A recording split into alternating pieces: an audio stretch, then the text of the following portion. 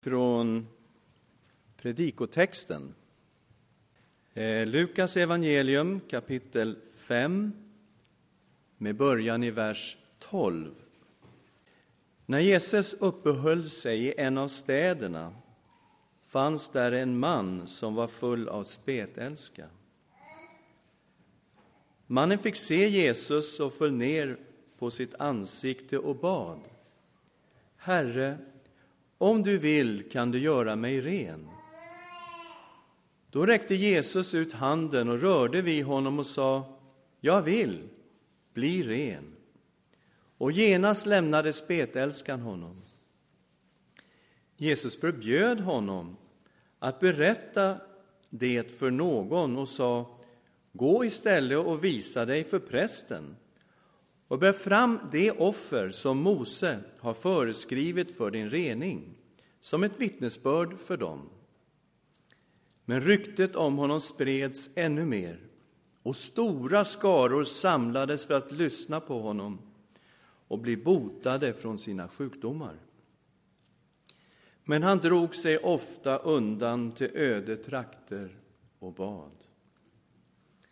En dag när Jesus undervisade folket satt där fariseer och laglärare som hade kommit från alla byar i Galileen och Judeen och från Jerusalem. Och han hade Herrens kraft att bota. Då kom några män som bar en lam man på en bår. De försökte komma in med honom och lägga ner honom framför Jesus.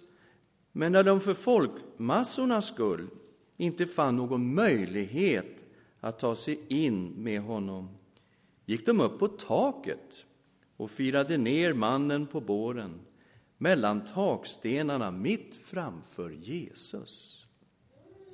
Jesus såg deras tro och sa: Min vän, du har fått förlåtelse för dina synder. De skriftlärda och fariseerna tänkte: Vad är det här för en hedare? Vem kan förlåta synder? Det kan ingen utom Gud. Men Jesus visste vad de tänkte och sa till dem: Vad är det ni tänker i era hjärtan? Vilket är lättast att säga: Du har fått förlåtelse för dina synder, eller att säga: Stig upp och gå? Men ni ska veta att Människosonen har makt här på jorden att förlåta synder. Sedan sa han till den lame: Till dig säger jag, stig upp, ta din bår och gå hem. Genast reste han sig i allas åsyn, tog bädden som han legat på och gick hem, under det att han prisade Gud. Alla blev utom sig av häpnad och prisade Gud och blev uppfyllda av fruktan och sa: Det vi har sett idag är ofattbart. Amen.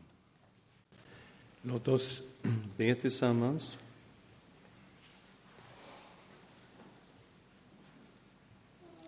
Tack, Herre, för att du är här. Underbara Jesus Kristus, rör vid oss. Herre, vi behöver dig. Vi ber att du skulle tala till oss, Herre, från ditt ord idag. I Jesu namn. Amen. Jesus helar människor. Ja, det gör han verkligen. Han gjorde det då när han gick här på jorden. Han gör det idag. En grundläggande sanning om Jesus Kristus är att han är densamme. Igår, idag, så och i evighet. Jesus är densamme, han helar även idag.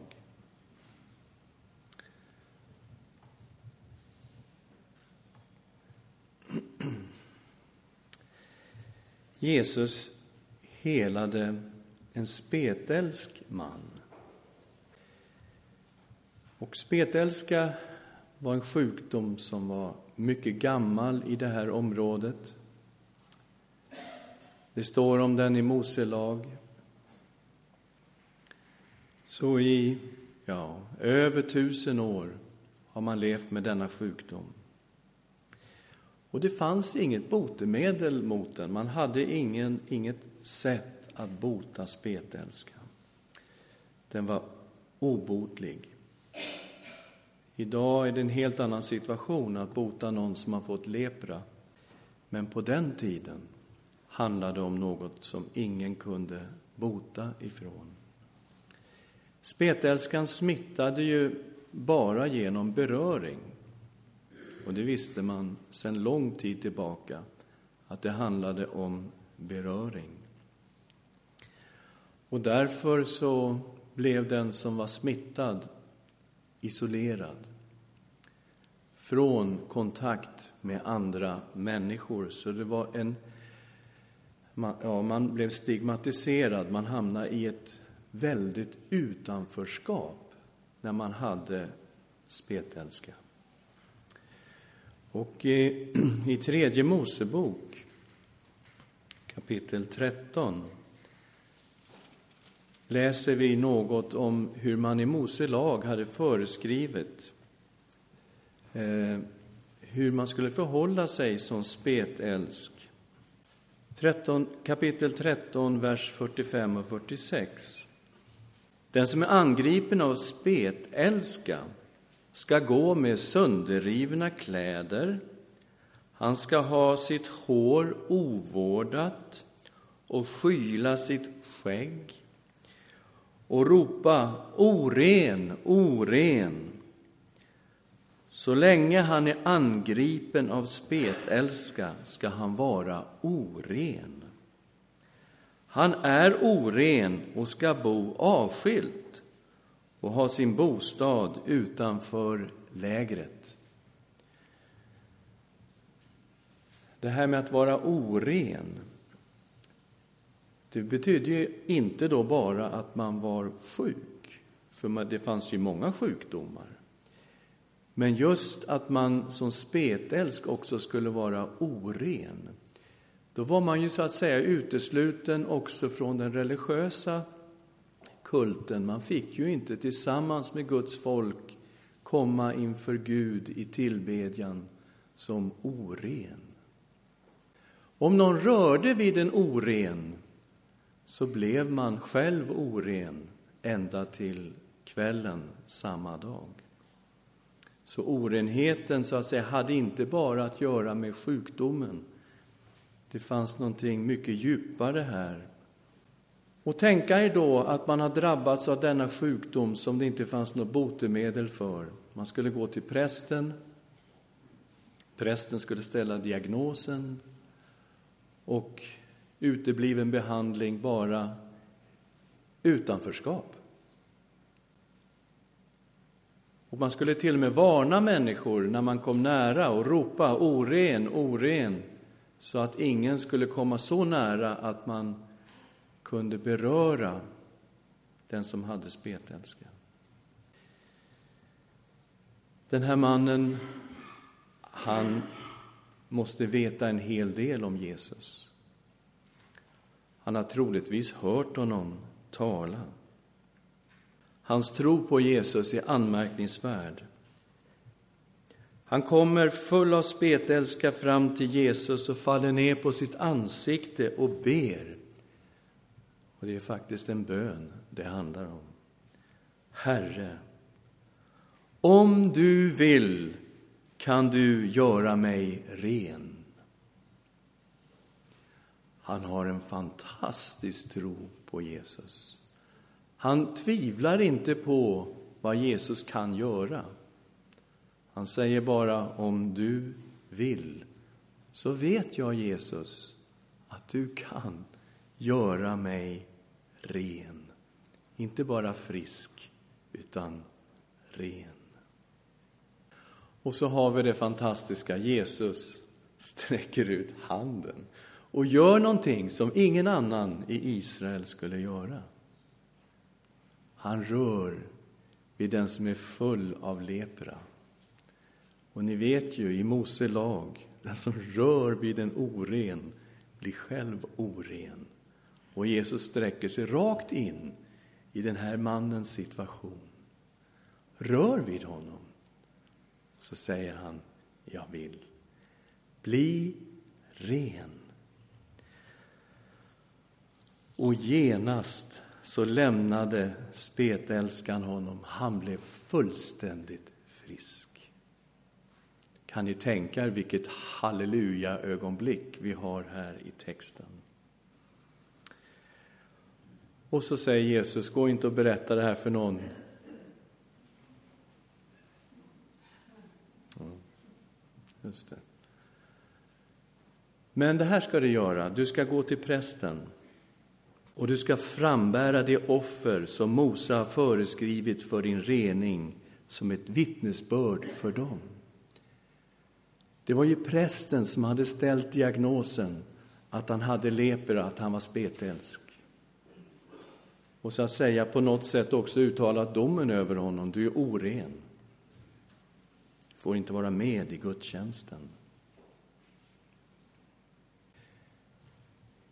Hur upplevde den här prästen? Här kommer den här mannen som tidigare var full av spetälska. Och helt fri, helt frisk. Ja, det var verkligen ett vittnesbörd för den här prästen. Han måste ha synat honom framlänges och baklänges. Och, ja, det finns ingen spetälska. Men Jesus hade också sagt att han skulle frambära de här offren som det står om i lagen för den som blir renad från spetälska. Och det var ingen liten sak. Han skulle offra 2 fåglar först. Därefter skulle han offra 3 lamm. Ett skuldoffer först, sen ett syndoffer och så ett brännoffer. Och sen var det inte klart med det, så skulle man vänta en hel vecka för att se att man verkligen hade blivit fri från spetälskan. Och därefter skulle man bada och man skulle tvätta sina kläder och sen var man välkommen in i gemenskapen. Och Jesus sa det här till mannen. Frambär det offer som Mose har föreskrivit för din rening. Och då förstår vi att det här handlar inte bara om någonting yttre. Det här handlar ju också om någonting inre. Det är inte bara att bli frisk. Utan spetälskan var på något sätt en bild på själva synden. Och Jesus räcker rakt in i den här mannens situation och rör vid honom och säger, jag vill bli ren. När Jesus helade mannen så gick det på djupet. Och han blev jättekänd, Jesus. Det kom stora skaror som samlades för att lyssna på honom och för att bli botade från alla sina sjukdomar. Men Jesus, han är så annorlunda. Han gick ofta undan till öde trakter och bad. För att vara ensam med Fadern. Han sökte inte människors ära eller berömmelse. Den andra texten vi hade framför oss, Jesus predikar. Och det är jättemycket folk samlade vid ett hus. Och några vänner, vi vet inte exakt hur många, vi kan anta att de var kanske 4 stycken. Det var väl det som krävdes för att bära båren en längre sträcka. De kommer och bär på en lam man. Och de har tro. De har tro. Varje steg från det de tar den här lame mannen och bär är ju en handling i tro. Och så kommer de fram dit där de vet att Jesus finns. De kommer inte in. Det är så mycket folk. Det går inte att komma konkande med en bår in i den här folkmassan. Det är omöjligt. Men de hade ju gått hela denna väg för att få komma till Jesus. De klättrar upp på taket. De lyfter undan den här beläggningen som finns på taket. Och de firar ner den lame mannen mitt framför Jesus. Kan ni tänka er vilken situation vi har här? Och det står när Jesus såg deras tro. Vilkens tro? Ja, det var ju några som hade konkat dit honom. Och de sitter förstått där uppe och tittar rakt ner i det här hålet och följer spänt. Vad ska nu hända? Nu har vi firat ner den lame mannen framför Jesus. Vad kommer att hända? Och så överraskar Jesus allihopa. Ja. Han säger bara till den lame mannen, min vän. Du har fått förlåtelse för dina synder. Va? Ungefär. Och nu var ju den religiösa eliten samlad. Där fanns fariseer, där fanns skriftlärda. Och de fattar ju direkt, vad är det här? Den här personen som står där, han hädar ju. Ingen kan förlåta synder utom Gud. Hur kan han stå där och förlåta den här mannens synder? Det är omöjligt. Och de har rätt. De har fullständigt rätt, fariseerna och de skriftlärda. Det är bara Gud som kan förlåta människans synder. Ja, om någon har gjort fel mot mig personligen, då kan jag förlåta den personen. Men någon jag aldrig har träffat, och så står jag och proklamerar, jag förlåter dig dina synder. Nej, det går inte. Det finns bara en som kan förlåta synd. Och det är Gud. Så fariseerna har ju inte fel i sin uppfattning att Jesus hädar. Eller har de det? Ja, det finns ett springande fel.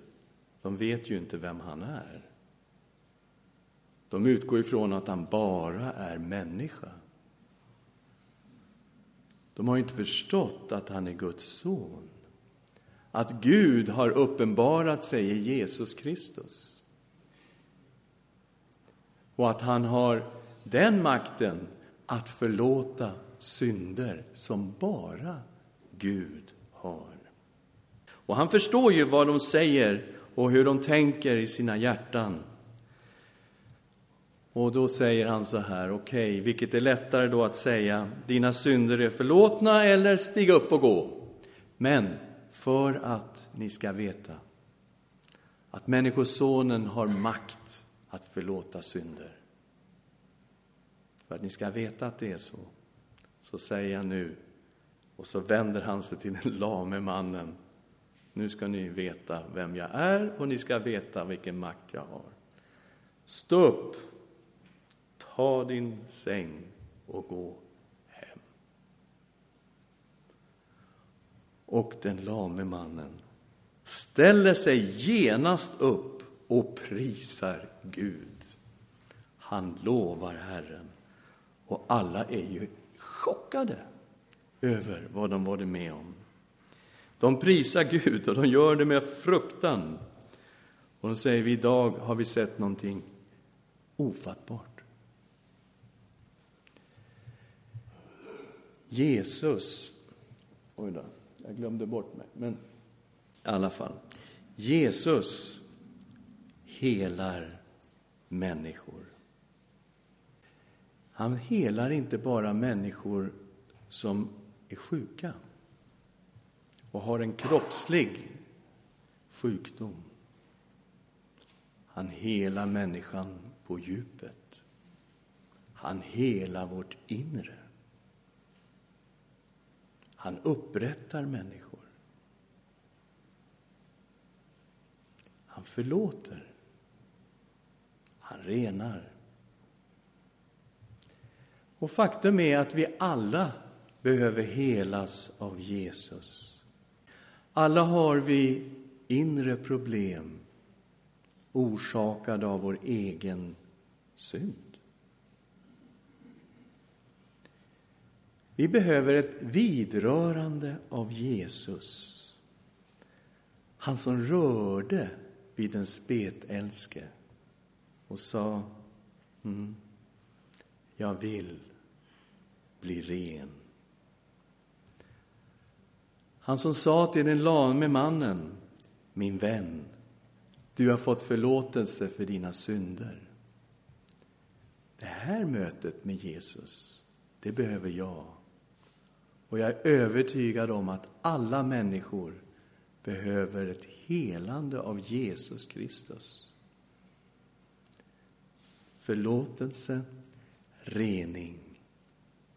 Han kan också hela människor till kropp, själ och ande. Ska vi be tillsammans.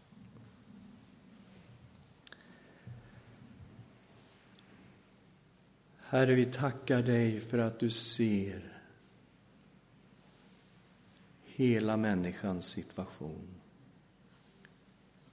Du såg den här stigmatiserade, spetälske mannen, utestängd från gemenskapen.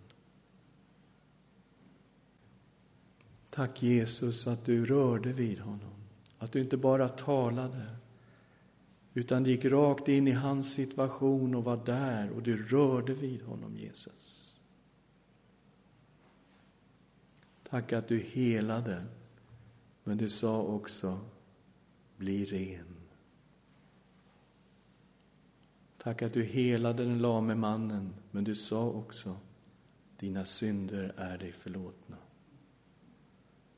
Herre, rör vid oss. Vi behöver dig.